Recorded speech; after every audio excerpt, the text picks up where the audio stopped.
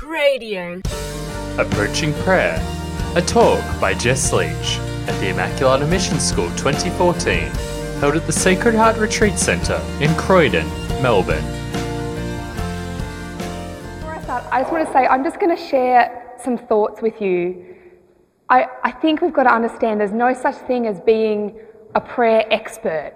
You know, nobody gets up and tells you X, Y, Z, and all of a sudden, boom, you're the perfect prayer.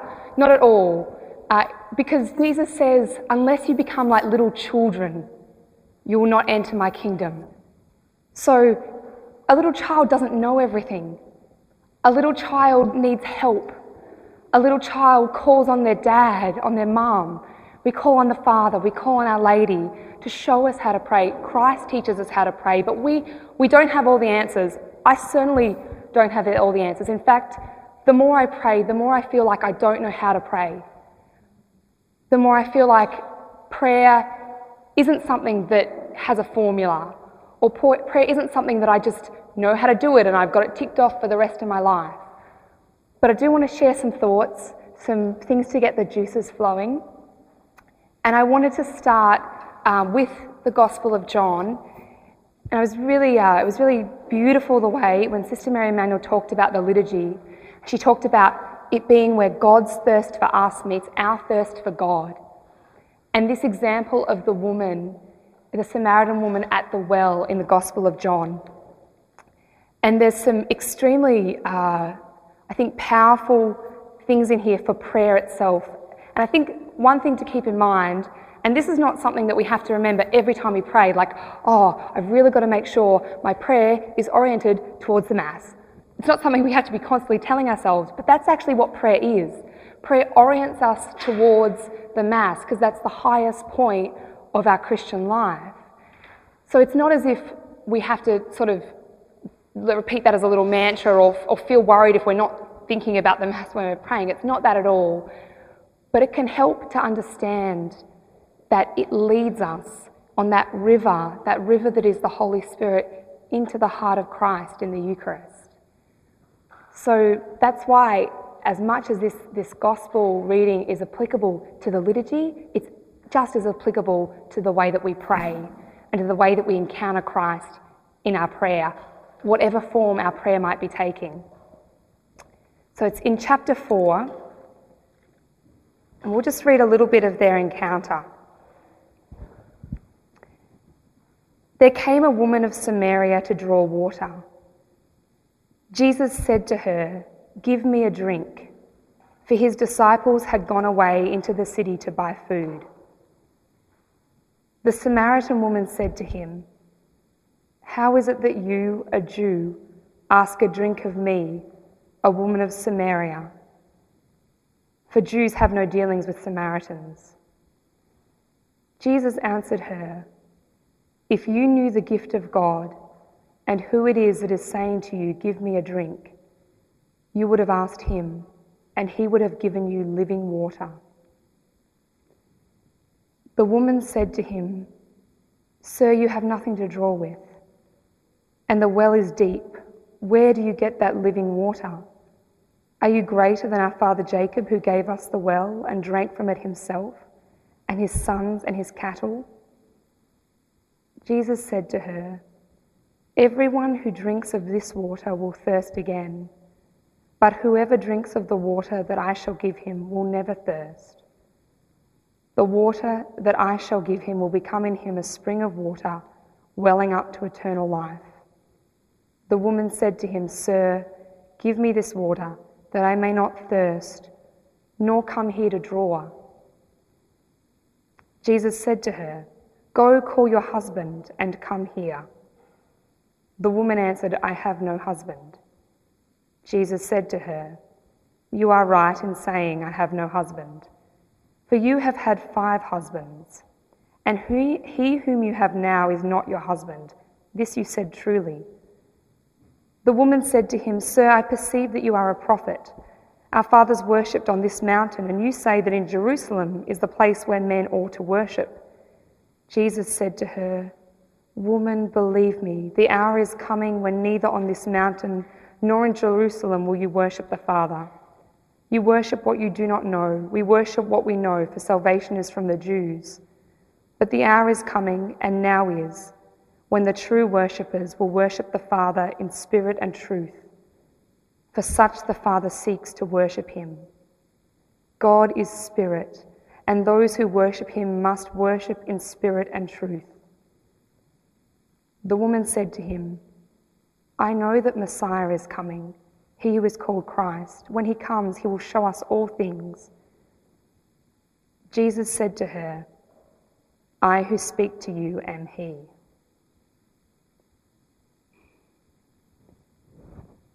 And the question that I ask myself, and I think the question we have to ask ourselves is, in what way am I the Samaritan woman? In what way am I encountering Christ at my own well, at my own thirstiness?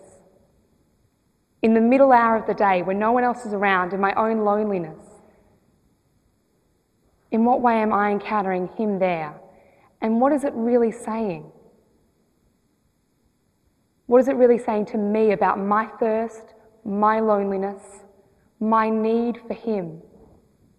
And I want to share something with you. It's a little bit of a meditation upon what this might mean. And I think it has beautiful implications for what it means for us to receive the gift of prayer. So perhaps we can instead imagine that the woman had said this, that she'd said, I am a woman of no distinction, of little importance. I'm a woman of no reputation, save that which is bad. You whisper as I pass by and cast judgmental glances, but you don't take the time to really look at me or even get to know me. For to be known is to be loved, and to be loved is to be known. And otherwise, what's the point of doing either one of them in the first place? And then maybe she would have said that I want to be known. I want someone to look at me and not just see a nose, a mouth, 2 eyes, 2 ears, but all that I am and could be, all my loves, hopes and fears. But for me, that's too much to hope for, to wish for, or to pray for. So I don't, not anymore. Instead, I'm going to keep to this pain, my own private jail, the pain that brought me here at midday to this well. And she might have known that to ask for a drink was no big request, but to ask it of me, a woman unclean, ashamed, used and abused, an outcast, a failure, a disappointment, a sinner, no drink passing from my hands to your lips could ever be refreshing, only condemning, as I'm sure you condemn me now. But you don't. You're a man of no distinction, though of the utmost importance, a man with little reputation, at least so far. You whisper and tell me to my face what all those glances have been about, and you take the time to really look at me, but don't need to get to know me. For to be known is to be loved, and to be loved is to be known, and you know me. You actually know me. Everything about me, every thought inside and hair on top of my head, every hurt stored up, every hope, every dread, my past and my future, all I am and could be. You tell me everything. You tell me about me. And that, if it was spoken by another, would bring hate and condemnation. Coming from you brings love, mercy, grace, and salvation. I've heard of one to come who would save a wretch like me, and here in my presence you say, I am he. To be known is to be loved, and to be loved is to be known. And I just met you, but I love you. I don't know you, but I want to get to. Let me run back into town. This is way too big for just me. There are others, brothers, sisters, lovers, haters, sinners and saints, the good and the bad, who should hear what you told me, who should see what you've shown me, who should taste what you gave me, who should feel how you forgave me. For to be known is to be loved, and to be loved is to be known, and they all need this too. We all do. need it for our own. I think the Samaritan woman shows us that what we crave is the discovery that God knows us completely and totally and loves us completely and totally. And this is why the scriptures, this is why the Gospels, this is why Christ in his word is so important, because we see there that he knows that the Samaritan woman has had all those men, that she's lonely, that she's an outcast, and still he loves her. He knew every situation. He knew that the woman with the hemorrhage had been like that for 12 years and was desperate, and he loved her and knew her in that situation. He knew the man with the withered hand. He knew the blind men. He knew the lepers. He knew Peter. He knew Peter when Peter said, "I'm a sinful man, depart from me." But he loved him. He knew them and he loved them. And that's what he does to each of us. And that's what he wants us to discover in a lifetime of prayer. That's why you can't tick boxes. That's why you can't say, "I've got prayer figured out." Because we will never be able to say, "I completely understand God's knowledge of me and love for me." The end. It's a constant journey because his love for us is infinite. So it's constant. And if we root it entirely in the fact that God has this gift of his knowledge of us and his love for us, and it's so important that it's those two things, because sometimes when we know ourselves, we don't like ourselves, let alone love ourselves. So it's the most radical proposition that he who is perfect, all good, all love, who created the world, that he who, if he stopped thinking about something, it would cease to exist, that he knows everything about us and loves us and wants us to discover that. And so that call to experience knowledge and love, that's going to happen for everybody so differently. And it's going to happen through the many different types of prayer that we have in the church. And I certainly can't, share about them all or know what happens in your heart when the Lord tries to tell you that he knows you and he loves you. But when I prayed about this, I really felt there were a few things that we can think about, we can meditate on maybe, just to open that door to experiencing that knowledge and that total love. And the first is that realizing that it's a gift, that it's been given to us. It's not something that we have to do. I don't have to do anything in order to earn his knowledge and the love, that knowledge that he has of us and that love he has for us. But also, I don't have to do anything in the sense of what prayer is and building that relationship in the external way that we might sometimes understand it. I have to receive it because it's a gift. And if something's a gift, one of the most important graces we can have to receive is the grace of humility. To say, it's coming from the Lord, it's not coming from me. That grace of humility. And St. Augustine said, before God, we're all beggars.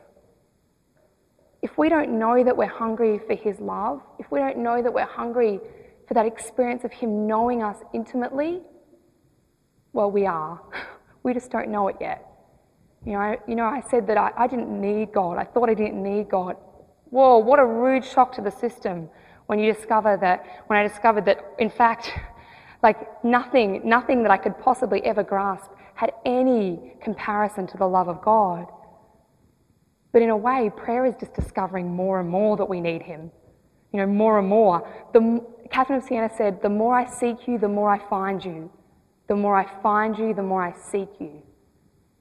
So it's like we taste something and we become more and more hungry for that experience, but we have to realize that we're not the ones inventing the food. We're not the chefs. God is the one feeding us.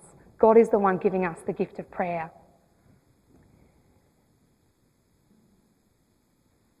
I also think that one thing about praying in humility is it can bring a sense of awe at God. And it's so easy to lose this sense of awe for it to be diluted, I guess, because I don't know about you, but it's easy for me to place a lot of things up very high as a priority in my life. And they're not always material things either. They're, say, the opinions of others or perfection, not making any mistakes. And in a strange way, when these things are so important to me, because they become in a way little gods, They become in a way little deities that I'm directing all my attention and my energy towards. This energy is going towards not making any mistakes. This energy is going towards, is this person not going to be angry with me, or whatever it might be.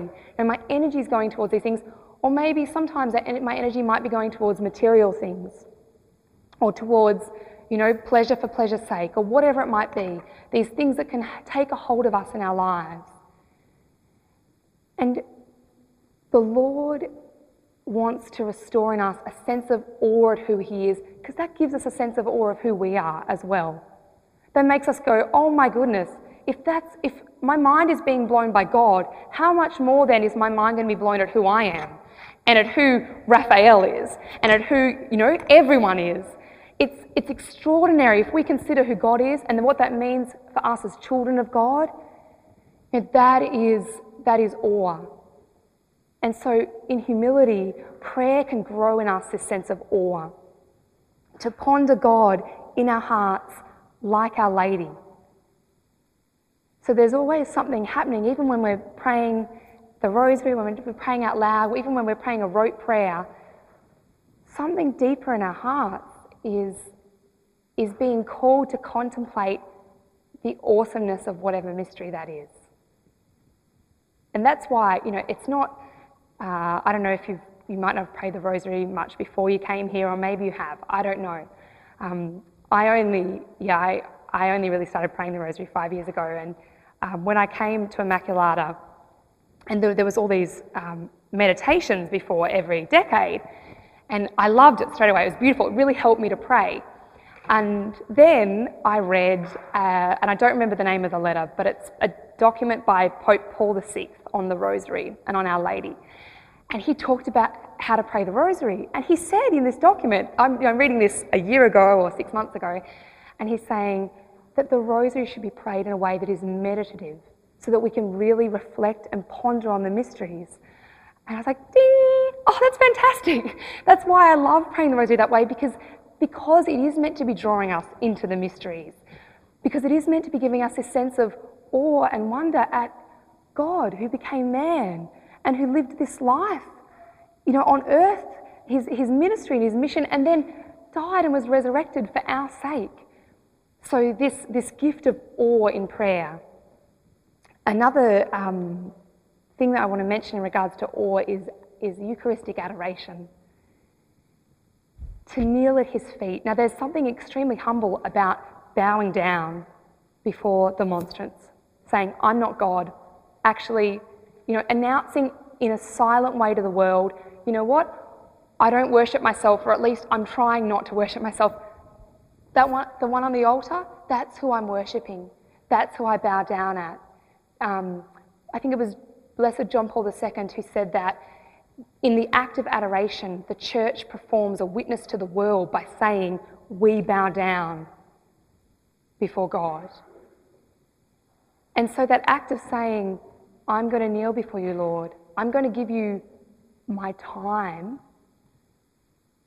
I'm not going to put my time above your time, I'm going to give you my time, is a great act of humility, but a great grace to grow in us awe. Or at God, who would make Himself so small and so always available for us, so always ready for us to enter into His presence. And then with humility has to go hand in hand the awesomeness that we are children of God. That when we pray, we are praying to a loving Father. And Jesus says, he says, ask and you will receive, knock and the door will be opened, seek and you will find. He promises that the Father is listening to us.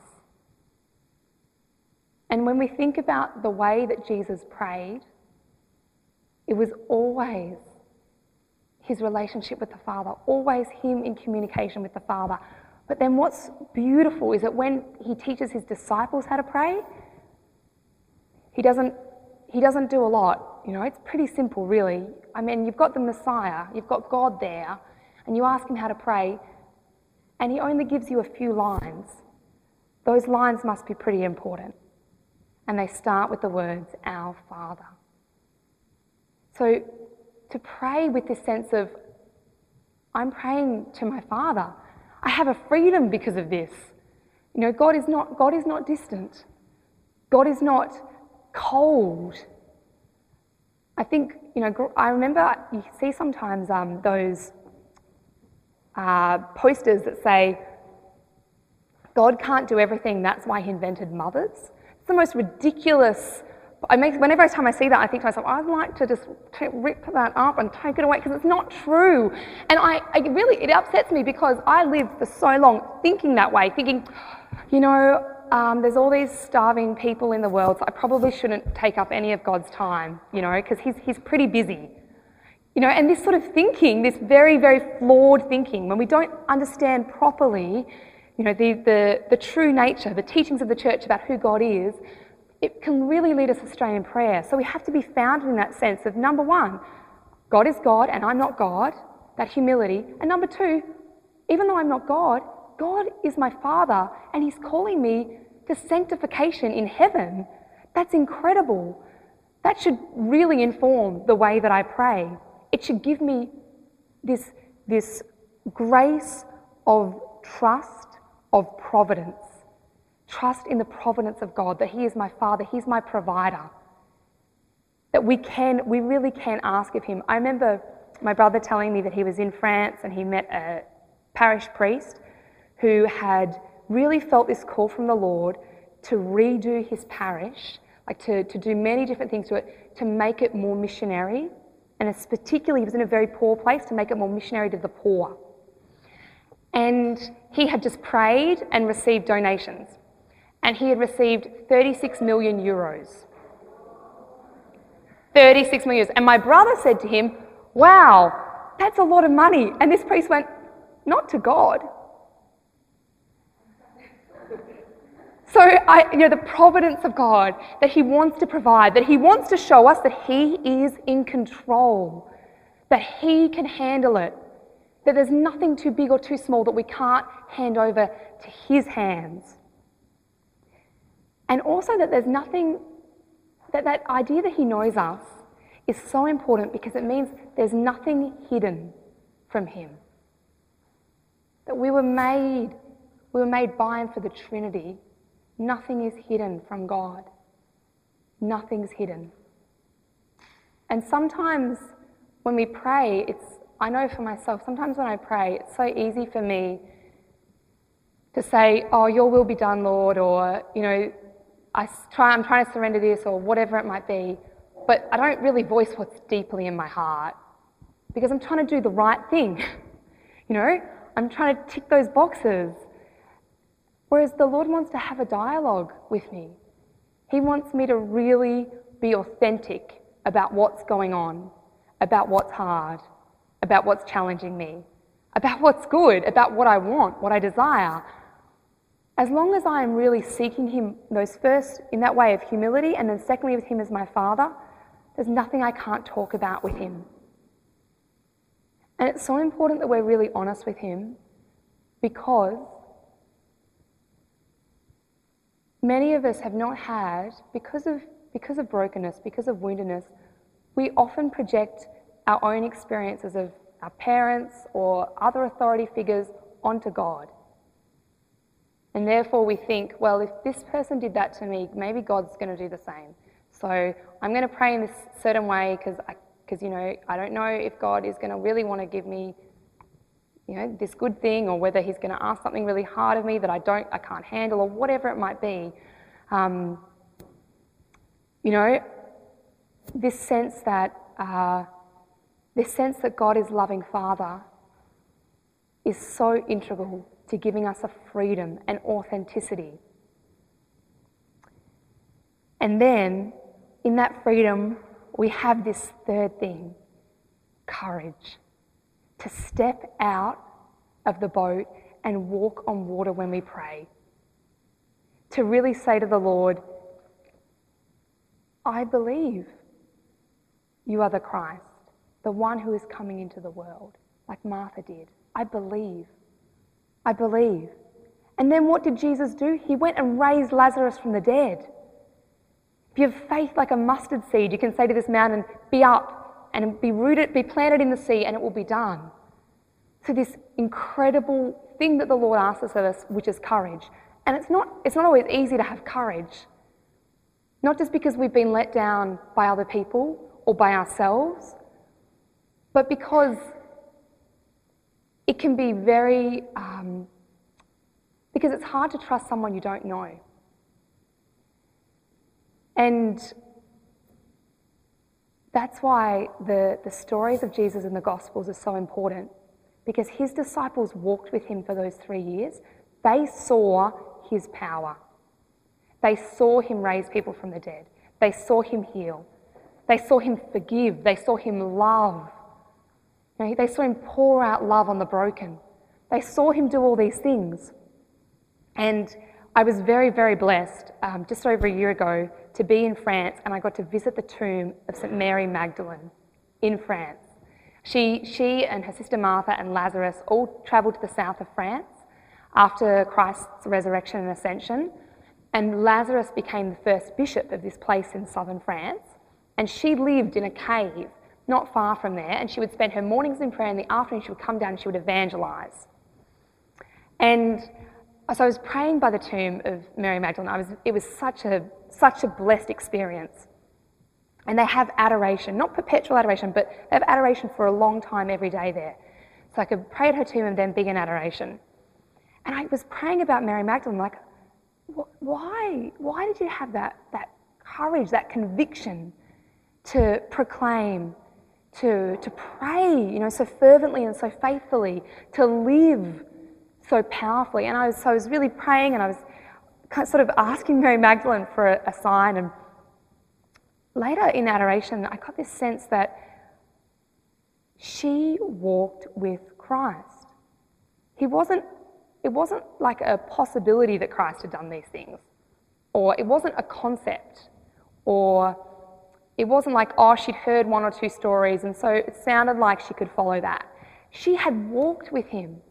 She'd seen all these things happen. And that's when I think, as powerfully as I've ever realised, the importance of knowing the Gospels, knowing Christ in the Gospels, and being present with him in adoration. So those two things, knowing what had happened, really knowing his life inside out as best as we can from the Gospels, and being in his presence and adoration, those two things came together, and I realised that was the source of their courage, because they knew him, and therefore they believed. They could see. And so we have to really soak ourselves in the life of Christ. So that it's almost like we are walking beside him. When we encounter that person, it's like, if you've got a friend who maybe has an attribute or a quality that you would really like to have, and you spend a lot of time with them, so you know how they deal with the situation that maybe would challenge you or whatever it might be. And then one day, that friend moves away and you're by yourself, but you come into that situation again and you think to yourself, what would Angie do? And because you've spent so much time with Angie, Angie would approach it this way. It's almost like second nature, because you've seen that. That's how we need to be with Christ through the Gospels, to really know the way that he lived, the way that he was, a real knowing relationship with him. And to know that this courage which comes from faith, it's a gift. It's given to us by God, but Jesus says, ask and you will receive. So the disciples did. They said, Lord, increase our faith. And this can be our prayer too. Increase our faith. Increase my courage. Help me pray more boldly. You know, if it's hard to pray boldly, pray to pray more boldly. If it's hard to pray full stop, pray to pray. And trusting that even when our prayer may not be answered, we may not even be able to see the answer in our lifetime.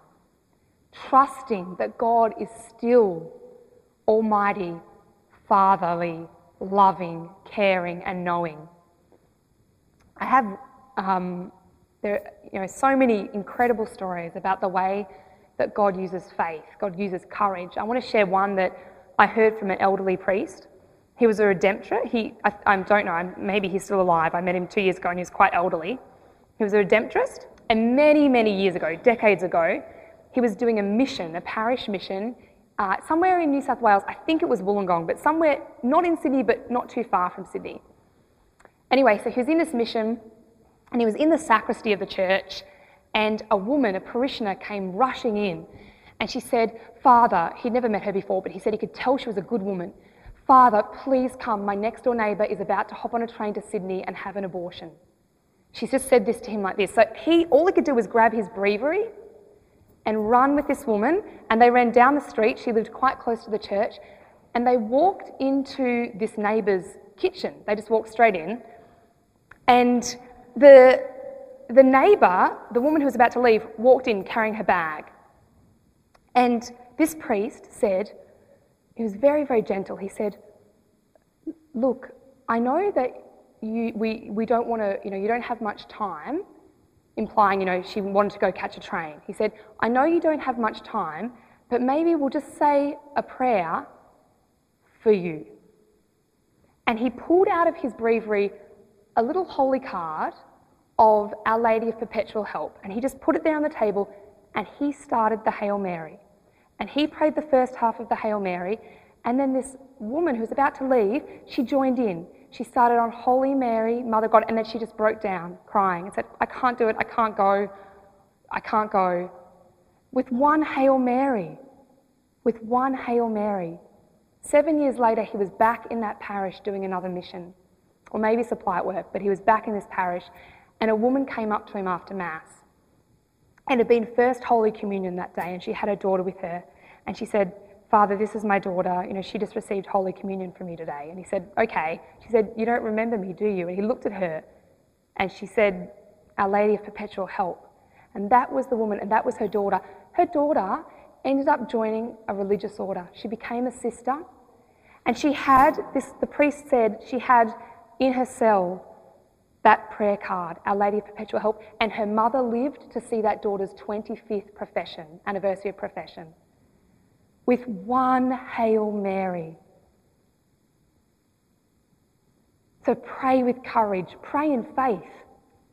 We never know what the smallest of our prayers will do. I remember after my first year in Sydney, the Immaculata and conversion, I was so happy to be alive, basically. And there was a lot of excitement in my life. And I remember one day I was babysitting these crazy children, and we went to the park, and they were just being crazy. And this woman came to the park. I don't remember if she had a child with her or not, but I just remember her being there and just chatting very briefly. And I don't know anything about her, but I remember, as she walked away, I remember just with so much joy in my heart saying, Lord, I really pray that she's going to be in heaven one day. And then I remember this feeling coming over me like, oh my goodness, all these people that are going to, we're not going to know what's going to happen until we get to heaven. And then how exciting that suddenly we're going to be in heaven and we're going to see all these people that are the fruit of God giving us the gift of prayer. And, there's something very childlike in that it's very true, that's very childlike. And it makes me think of one of those children. And the reason I brought that up because I was with these crazy kids, and so I'd prayed that prayer, and I realised what a grace it was to feel so trusting that just that little prayer, God's going to take care of that person. And then these little kids were telling me the story. I don't remember, it was some sailor in the 16th century, and he wasn't, I don't know why they had a book about him. He wasn't a saint or anything. He did all these terrible things. But they had this history book about him, and they were reading it. And Allegra, who is 8, she got to the end. I was reading it to them, and I said, and such died on the such and such, 16 such and such, you know? And I closed the book. And Allegra went, and he went to hell. And I said, Allegra, what? She's like, oh, he's so bad. He did so many bad things. And I said, oh no, but you can't say that. And she's like, you missed the first 7 chapters. And I was like, yes, but we can't say that, you know. And I said, well, but we could say a prayer for him. She was like, okay. And so she, you know, made the sign of the cross, and she said this prayer, and she was just so definite, you know. She was like, and you, Lord Jesus, are going to take him to heaven, and he's going to be a saint. And it was so definite.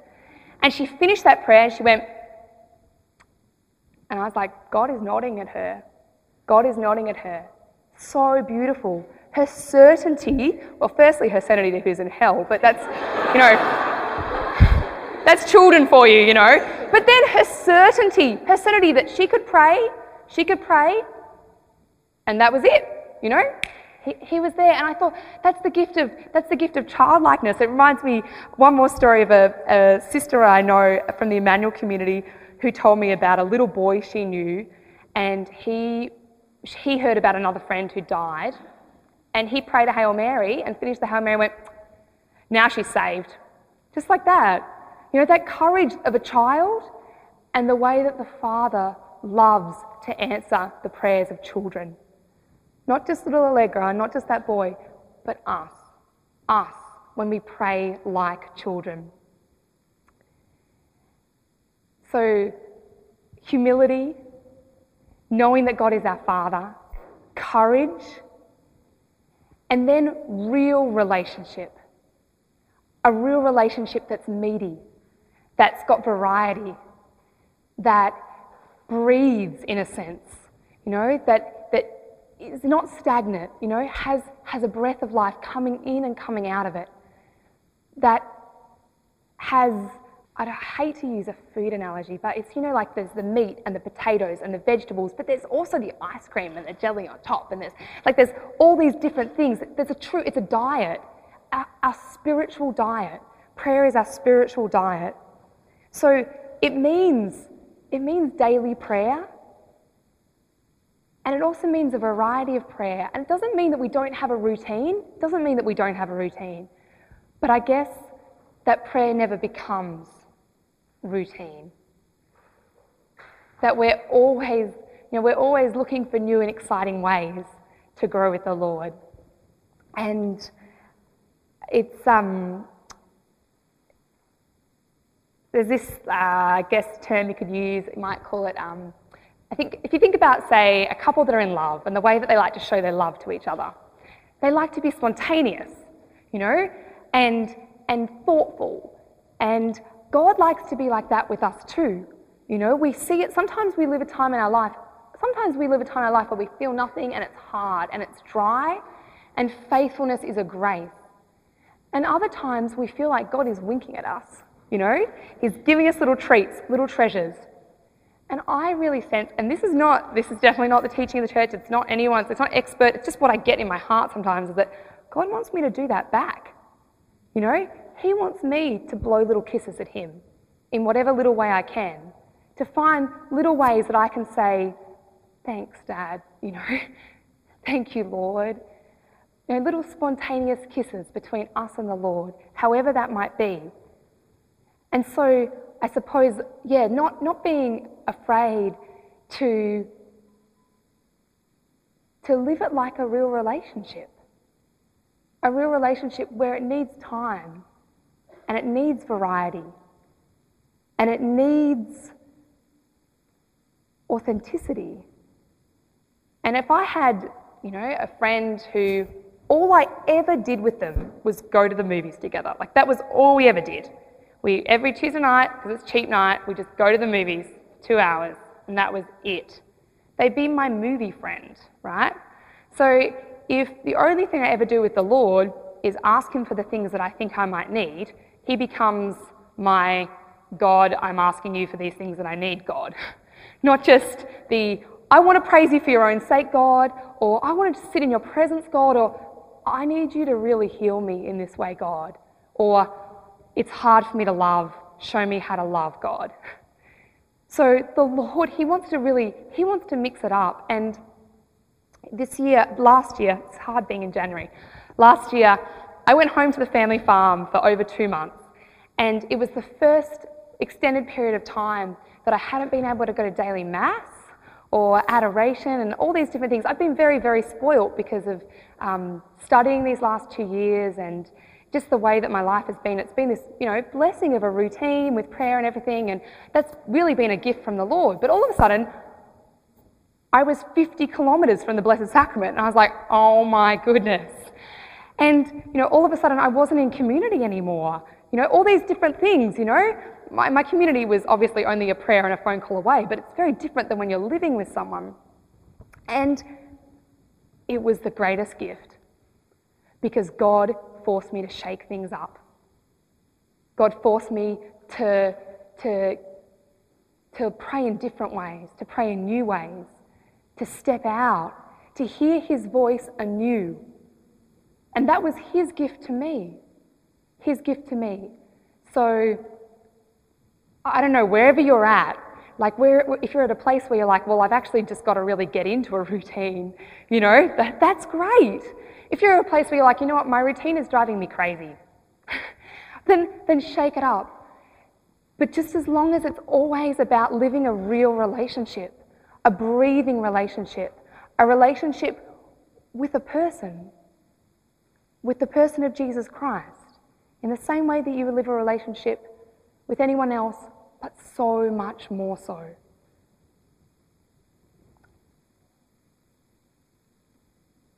So I've talked about humility, God as Father, courage, that breathing relationship, that daily prayer life, that variety. And number 5 is sort of, I guess it's sort of like the potatoes, if we're going to talk about a food analogy. And it's something that we can perhaps sometimes forget to think about, or maybe none of you do. I don't know. Anyway, it's praying for other people. It's interceding for people. And I heard a sister say once that for her, contemplative prayer was not possible without intercessory prayer. Because it's like in intercessory prayer we give. We really empty our hearts. We do. We try as much as we can to pour out our hearts in the way that Christ poured out Himself for us. We try to pour out ourselves for others and for the world.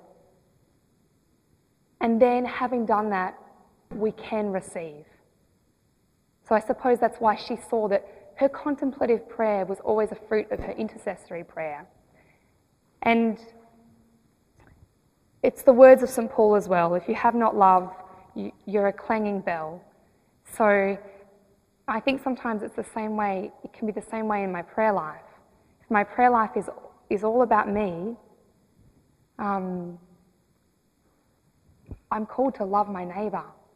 I'm called to pray for my neighbour. And in whatever way that the Lord puts that on our hearts, there are so many different ways. It might be always praying for someone whenever we think of them, just offering up a little, Jesus, I trust in you. It might be having a list of people that we want to pray for every day or every week or every month. It might be there are so many ways that you find your own way to intercede, to pray for others. But it's so true that when we give, we receive. It's a blessing. It's such a blessing. But I want to encourage you and challenge you that if interceding for others, if praying for others is not yet part of your prayer life, that it is one of the greatest gifts that God is waiting to give you. And I know as the fruit of Sister Naomi and my brother's prayers, I know what a grace it is to have someone to pray for me. And this is a story that I've shared before, so some of you have heard this, but it always really humbles me. And so I want to share it with you. And it was that a person in my life, someone I loved very much, was living a very difficult situation. And I knew they needed a lot of prayer, and there was nothing I could do but pray because I was on the other side of the world. So I was like, okay, I'm going to really pray for this situation. So I was praying lots for it, and then I was like, I need to pray more. So I got a novena together. I got all these people that I was friends with, I was living with, to pray this novena. And it came to an end, and I felt in my heart, it still needs more prayer. It was really serious. I mean, it was a sort of situation, if it went the wrong way, like calamity, you know? So I was like, oh, okay, I really have to pray for this situation. And someone told me about a novena that they had prayed for their brother on the hour for 9 hours. And I thought, oh, that's a great idea. I'll pray a novena on the hour, but not just for 9 hours, for every hour. You know, I was like, that's a great idea, you know. Anyway, so I came up with this little plan, and I was like, at 10 minutes to the hour, that's going to be the time, every hour, And I tried. For 2 days, I tried so hard, but I would never notice the time. I'd forget about it. It just wasn't working. And finally, after the end of that 2 days, I said to the Lord, Lord, if you want me to pray this way, I ask for the grace. And he gave that grace, and it was extraordinary. Like, I would have dreams where I'd see the hour, 10 to the hour. Every hour, someone would say to me, what's the time? Just out of the blue, it would be 10 to the hour. And this went on until and after that situation was resolved, but in the most remarkable way. And that's how I knew it was from the Lord, because I had to ask him for that grace to pray that way. Because prayer is not me. It's not what I can do. It's not my initiative. It's not my strength. It's not like, it's not my grace. The grace doesn't come from me. It comes from the Lord. So I really encourage you to be bold when praying for people, and to pray for people, but to always ask the Lord for that grace to pray for people, to know that it's coming from him. And to also know that the most powerful weapon we have is prayer.